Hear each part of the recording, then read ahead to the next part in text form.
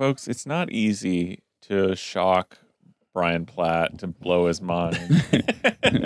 We just showed him the Swedish Minister of Culture enjoying a little party treat. It's incredible. Well, you know, so to set this up, like, look, I'm not foreign to the idea that Europeans engage in hilarious forms of egregious racism to this day. But kind of what I was expecting when you guys explained it to me, when Greg said, you know, the hard R cake, you know, he said the word. I'm just... Yeah, right. but when you guys told me about this cake, I was kind of... Do you guys remember when we talked... We had a whole, like, off-mic conversation about the was it called Schwartz Pete or whatever that the fucking Scandinavians are also really into? Black Pete, which is like Santa's Oh, helper, yes, who right. came about right about the time the slave trade was going, right?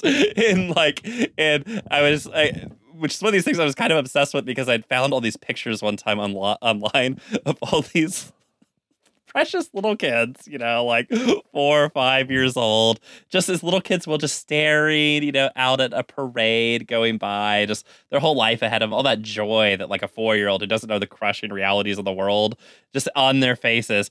But their faces are also like charcoal black because their parents have put them in black. Their parents put like shoe polish on them. Yeah, and it's like one of the like most hilarious juxtapositions of horrifying histories of racism with the innocence of youth and the seeming disjuncture with like our irony of this being in modern day and all this kind of stuff. Mm-hmm. I was expecting this kind of humorous thing that we'd all kind of laugh at. We'd all each individually choose one picture and make it our new Avi on Twitter, right, for the next couple of months.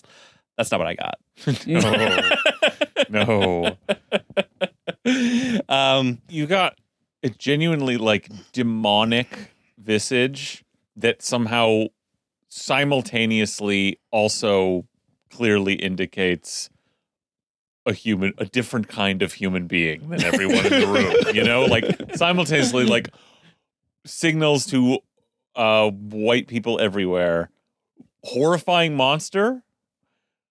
Human being from another place, all at once, somehow, and they captured it in that way. And you noticed what I also noticed that I didn't see. I mean, I'm sure other people. I did not see it in the discourse, but she clearly has just before the photo cut the dick out and it has it on her plate. Yeah.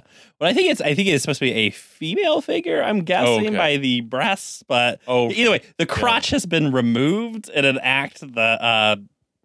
No other piece of the cake is missing. And it just reminds me of that scene in Django where fucking Samuel Jackson's talking to Django and he's like, oh, well, of course they all want to cut your dick off. I don't know what it is with white people cutting your dick. That's the first idea they always come up with.